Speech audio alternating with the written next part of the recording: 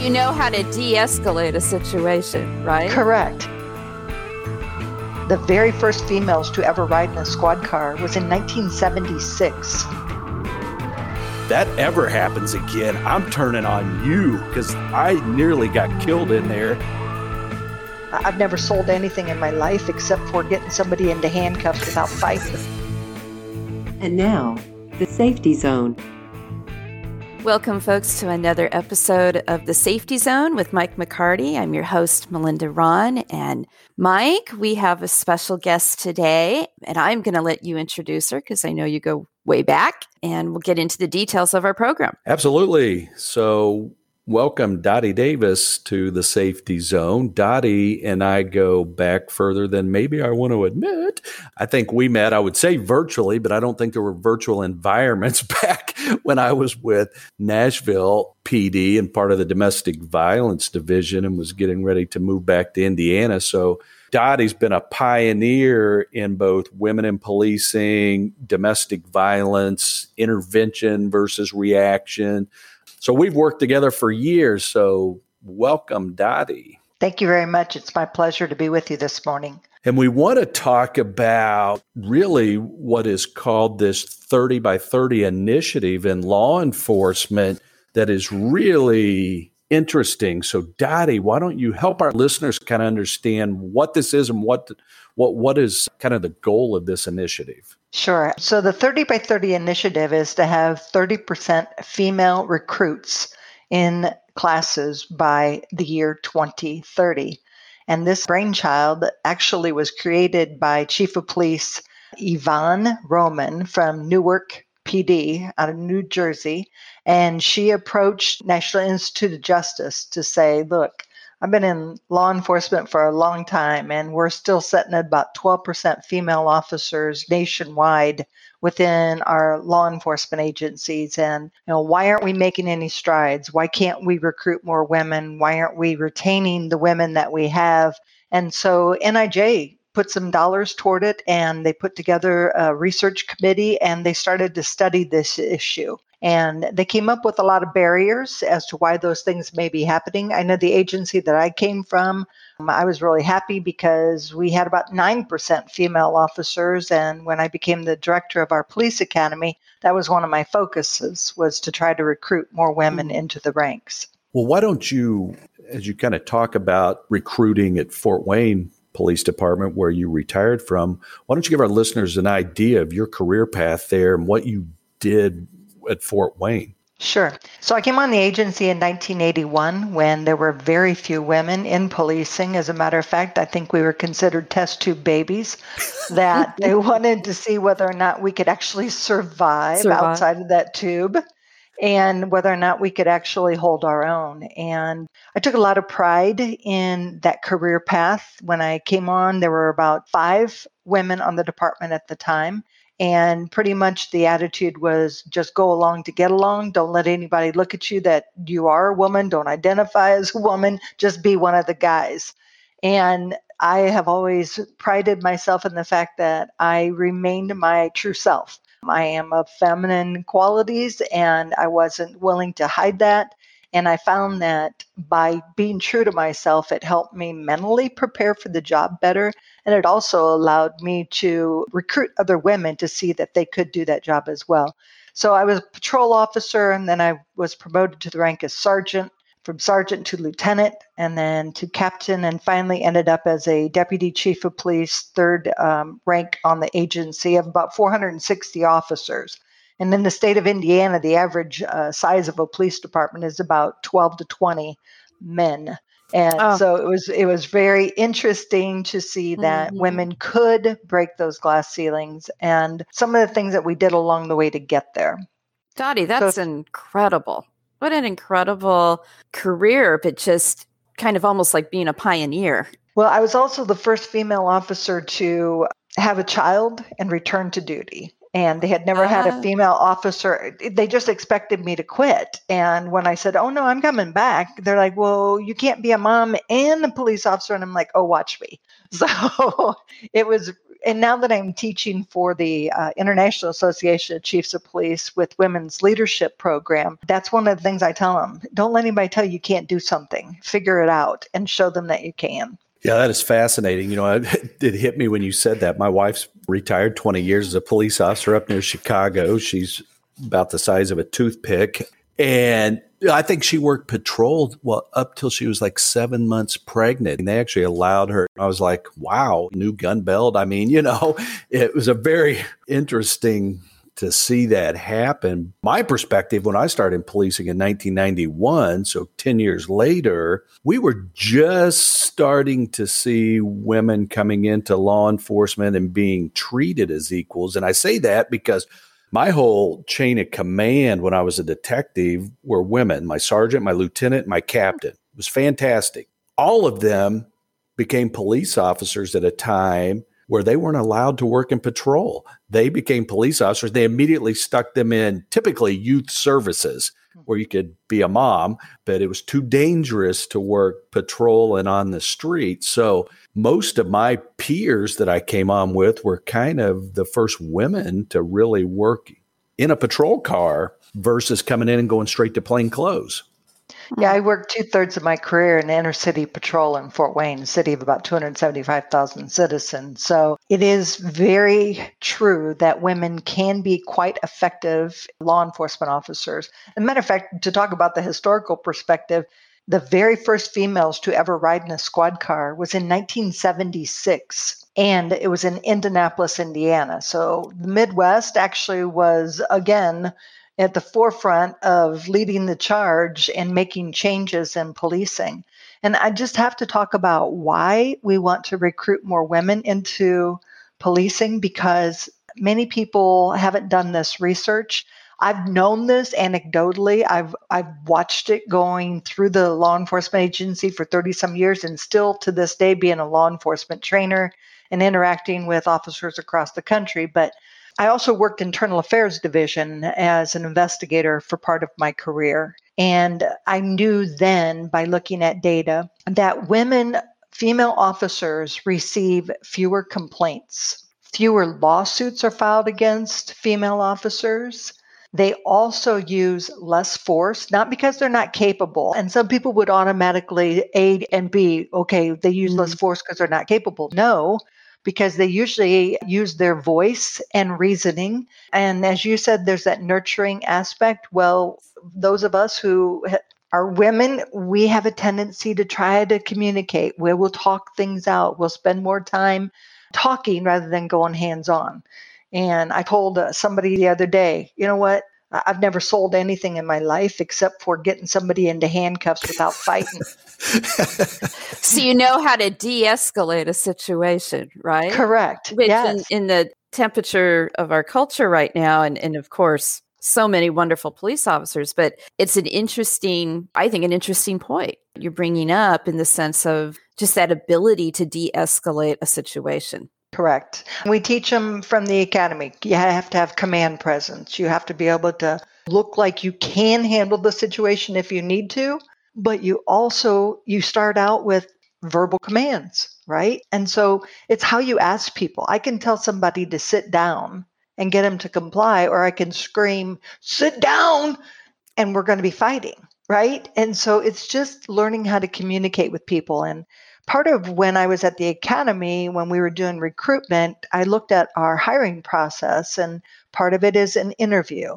And we had command staff and patrol officers on that interview panel, but we didn't have much diversity. And I don't mean just as in race, but also gender, and also there were no civilians on that interview panel. And I remember the officer saying, well, what the heck does a civilian know about what a police officer needs to do and what characteristics they need to have? And I said, I think they want the same thing that we do. And so I said, I just want to try this. And the chief gave me permission to put 2 civilians on the 6-panel interview process. And all the questions were scripted and everybody scored individually. And then we took a composite score. Would it surprise you that the civilians wanted the exact same thing that all the officers on the panel wanted? They wanted someone who could communicate well, someone who was able to look at people, use good eye contact, be assertive, not aggressive, talk about what they could offer the community with their skills. And the scores were almost even across the board. And I'm like, I rest my case. So there's this fear because we've always done it this way. It's a paramilitary organization. Nobody likes change. They hate change. As a matter of fact, those that say they like change, they like it as long as it doesn't affect them. So That's true.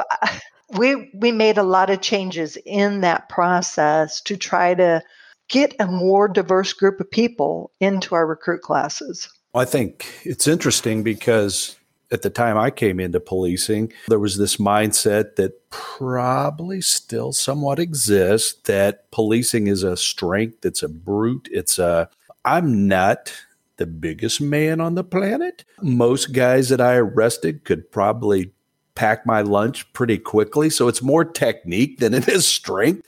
But I realized very quickly the best weapon I had, yeah, your arms are bigger than mine, Dottie. My best weapon was my mouth. Shocking. I was going to say, I learned, no. I much rather talk than fight.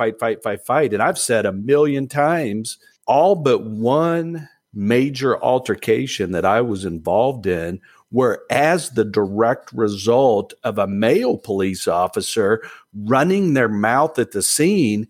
And I can remember standing behind my car one time after it was over, and I was telling another officer in some very candid language, that ever happens again, I'm turning on you, because I nearly got killed in there because of your mouth.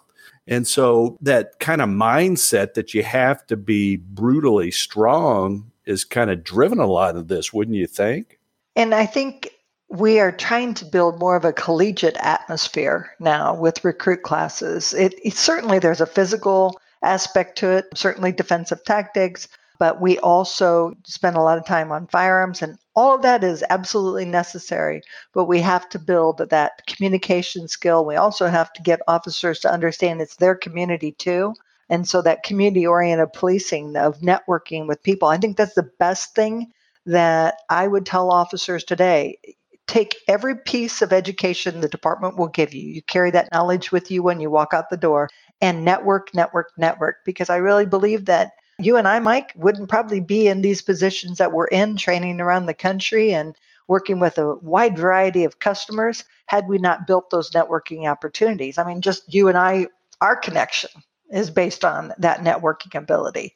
So it's giving back to the community. It's being connected with your community. And that's a huge part of policing today. I saw it very quickly, and I can remember Christine Adcox. I went to the academy with Christine. I can remember standing on a domestic with Christine, and she talked ad nauseum to this guy, even to the point where I was like, we got to do something. This has got to be resolved. But I remember telling her later, thank you. Felt like a therapy session.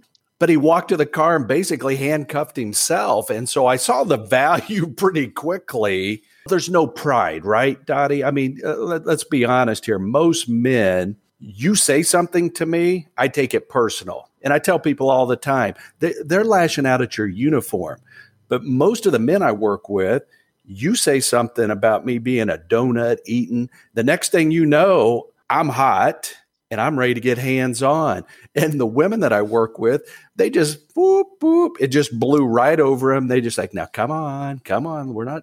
And the de-escalation continued. So I used to say there is no statute for contempt of cop. Okay, get off your high horse here. And if we did more training about emotional intelligence with our recruits, we would be so far advanced, teaching them how to perceive emotion, to use that emotion to their advantage in their investigation. You'd have a much better outcome. So not only reading yourself and learning what your triggers are, but knowing how to read the person that you're dealing with goes a long way. Dottie, you made a reference talking about you command authority, and that's not necessarily in a physical sense, but even in the way we speak, authority doesn't mean adversarial.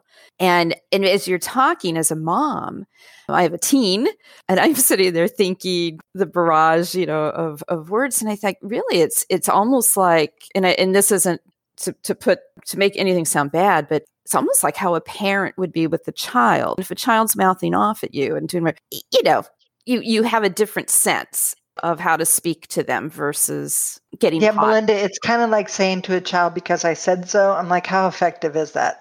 Right. It doesn't work. It doesn't work as a parent. It doesn't work out on patrol. Right. Because I said so, you're going to do this. And some people do not respect the uniform. And so you have to understand that from the get-go, that just because you're wearing a uniform and driving a car with a star doesn't mean that you are given that respect. And it's sometimes a situation where you have to build that rapport with the people that you're dealing with, that it says you're to protect and serve. And so I think that's very important for us to point out, that we have to do that kind of training in the academy with de-escalation skills. And I'm really happy that Indiana just passed that as part of the new requirement at the Indiana Law Enforcement Academy. And since LETB, our Law Enforcement Training Board, sets the standards for the state, all of our academies in the state will now have to be offering de-escalation training for their recruits. What's interesting is, as I saw, we've all looked at this incident with George Floyd, but one of the things that really caught me when I saw the totality of the video was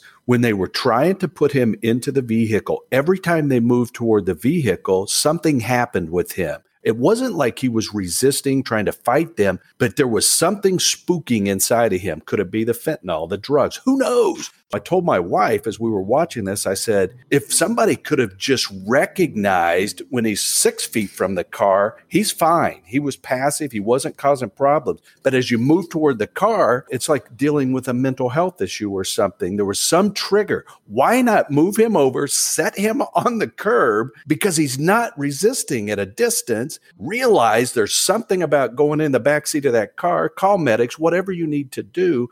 But we want to rush the situation. And it's almost like we rushed it into some resistance and it turned into a horrible death. I'm a former hostage negotiator for 7 years. And so I take those skills and recognize that time is our friend in these investigations. And if you can slow it down, if you can build a relationship with that person, you can get them to cooperate or come along with you. It's a lot better than rushing it and ending up in a use of force scenario that really was unwarranted. And I'm not saying the George Floyd, I'm not even making that connection there. I'm just saying in general, if we could slow down situations and use our voice and distance as well. Sometimes we close the distance way too soon. And so those are things that are taught with hostage negotiators and with even emergency services team, or a lot of people call them the SWAT team. Those are parts of policing that we've learned a great deal about, how communication skills are really effective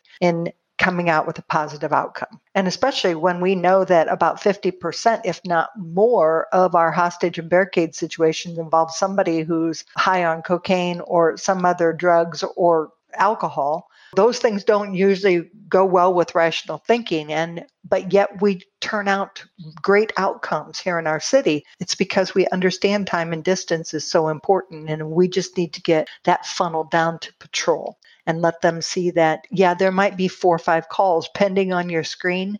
They'll be there when you're done handling this effectively and appropriately. But I wish I could go back to training in the academy. But we're certainly not saying that. I know, Dottie, you were capable when somebody resisted and the use of force had to scale. You've been involved in police shootings. Correct. I have been. But again, and I said this to the females I was training yesterday, that sometimes the decision is taken away from you because of the suspect or person that you're dealing with actions, and that you then have to escalate in your use of force. No matter what skills we train you, you still have to understand that these are your options. And that's just what we want officers to understand, is that you have a lot of options, and to try to use them to the best of your ability. And nothing says that you're not going to have a death at some point, no matter how much training we provide. But we think we can definitely reduce those number of excessive force incidents and officer-involved shootings if we load this stuff up front and get officers to use better decision-making abilities. Now, I will say I am 100% behind this 30 by 30. I've been saying it for years, we need more women in policing. But let's put this in the context of 2021. How do you possibly, I come from a whole line of police, my grandfather, my dad, my older cousin, my wife, my brother still is a police administrator. You want one common denominator between all of them? They don't want anybody in our family going into law enforcement. How are you possibly going to get highly qualified applicants to show any interest in law enforcement right now? Well, I truly believe we have to recruit at a much younger age. And I know there's a lot of talk right now about disbanding school resource officer programs, but you put the right officers in our schools, in the middle schools, where they're forming relationship with kids that are on the fence whether or not cops are good or cops are bad, and you build that relationship. And then you have officers that are working in your high schools, and you build that relationship, and you're showing them that cops can go out and play basketball, and they can just help you academically even. We have our SROs that are actually tutoring kids because they're math wizards or whatever their area of expertise is. And so those things help with recruitment. I think if you wait until they're in college, it's too late. Number one, some of our standards say you can't have smoked weed in the last 5 years. Well, there goes your applicant pool because a lot of our states, marijuana is legal now. So we've got to get with the times and change. And we also have to lessen some of our standards like body art. I said that the other day, body art, and somebody goes, "What is that?" I'm like, tattoos and piercings. I mean, the general public have tattoos and piercings. As long as your tat is not offensive to the public, I think that's something we can let slide, whether or not our officers have those. Those are some of the things. So looking at our standards, and then also where are we recruiting? I think churches are an awesome place because maybe the youth aren't in church, but I'll tell you who is, their grandma, their parent, and they're thinking about, oh, never thought about that as an occupation. When I tell women, especially, you make equal pay for equal work. When women here in the U.S. are making 76 cents for every dollar a man makes, and I tell you, you're going to make equal pay, and the benefits are great. And yes, shift work isn't awesome, but you can raise a family, you can be a single mom and do very, very well as a law enforcement officer. And so when I start to think about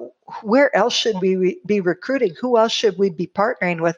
Boys and Girls Club, our youth centers, we should be recruiting there. And maybe they're too young to apply today, but they won't be in 5 years or 10 years. And as we see our agencies start to lose people through attrition, you got to be thinking about years to come, how we're going to do this. So I think the 30 by 30 initiative, I like the fact that they didn't say we're getting this done next year or the following year, that they actually said this is going to take time to build this shift in philosophy, this paradigm shift of that we are only hiring big and brawn.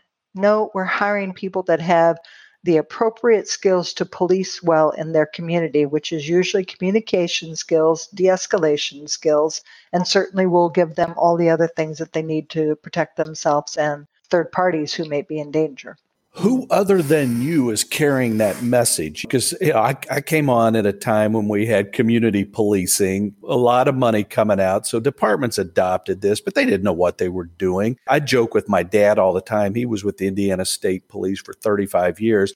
And I said, for most of your career, they were on you every single month. Didn't make enough traffic stops, not making enough contacts. He knows every human being. My daughter said the other day, is there anybody my grandpa doesn't know? And I told him one time in the 90s, I said, if you went back to work, you would be a rock star because they're trying to teach officers, get out of the car, build relationships. People wanted to be a police officer. He stopped people. I don't know that he ever wrote tickets. He corrected the behavior. How right now, because there's so much hatred toward police. And if I don't come up in a family where I've seen law enforcement and all of a sudden I'm looking at this from the outside, it's a scary time to be a cop in the U.S. Are they investing in this recruiting right now? So the 30 by 30 initiative, agencies can sign on to be a partner to that. And I'm really proud because I reached out to, it was Sergeant Sofia Rosales-Catina with Fort Wayne PD when I spoke to her about this initiative. And I'm so proud to say she just got promoted to Captain Sofia Rosales-Catina. And she is in charge of recruitment and their community initiative and also a quadrant of the city. So she has a lot of responsibilities on her plate. But when I told her about this, I'm like, Sophia, we've been 9% since I've been on the agency. We've got to do better. And this is a way you can do it by buying into that, working with other people on what they are doing, how do they change. And I think one of our biggest message has got to be, folks, if you're tired of the way police officers act in your community, then be part of the solution, not just complaining about it. What do you want to see? How do we get those people to the table? Do you have anyone that we could recruit? I mean, that's what you have to do is you have to say, look, community, we want to work with you here, but that means you got to come alongside us. And so the recruitment effort has to be a community-wide effort. And yesterday, Captain Scatina actually posted and did a interview with one of our local TV channels about their recruitment efforts. And I will tell you that the hate comments that came out on Twitter today were just horrible. There was not one positive thing said about recruiting law enforcement officers. And I got to reach out to her today because I don't want her to be dissuaded from doing her job. It's going to be difficult. But I think if we can continue these conversations with people saying, we're not perfect, and we know there are some issues, and we know that we have the ability to affect change. We've done it in several programs. Look at Mike with our domestic violence unit and the lethality assessment program, and with the crisis intervention team with being able to treat people who have mental illness with dignity and respect. We made a lot of changes and strides. This is just one more area where we have got to spend the time and energy to refocus what our recruitment efforts look like. And I'm happy to say that Indianapolis Metro has signed on to that program. And you can go on the site, the 30 by 30 initiative, and see what agencies. And right now there's only about 20, I believe, that have signed on across the country. So to have our largest cities in Indiana signed on, I think that speaks testament to what we want to do to affect change here in Indiana. Wow. Well, Dottie, thanks for coming on and sharing all of this. It really is a pivotal time. Mm-hmm. And I think what you're speaking to in this movement and initiative is solutions. And that's what I think we're all looking for now. Give me a solution to the problem. Let's not just keep throwing fire on a problem. Let's figure out how to solve it. So thank you. We appreciate you coming on. Yes, Dottie. And just for those that are listening, is there a link or a place that we can direct them for the 3030 initiative? Yeah, if they just put into any search engine 30x30, it's going to come up. It's the first thing that pops up, and you can go on there and read all about it and see who signed on and what they can do to sign on. And it's not a cost factor. It's an initiative that we're just getting people to buy into. Fantastic. Thank you, Dottie, so much. What a wonderful, wonderful career and what a wonderful service you're doing, really, for our communities. It's been my pleasure. Thank you. I appreciate the time this morning. This podcast is sponsored by Safe Ministry Solutions, which offers a 360 security solution that keeps your church, your congregation, and your ministry safe.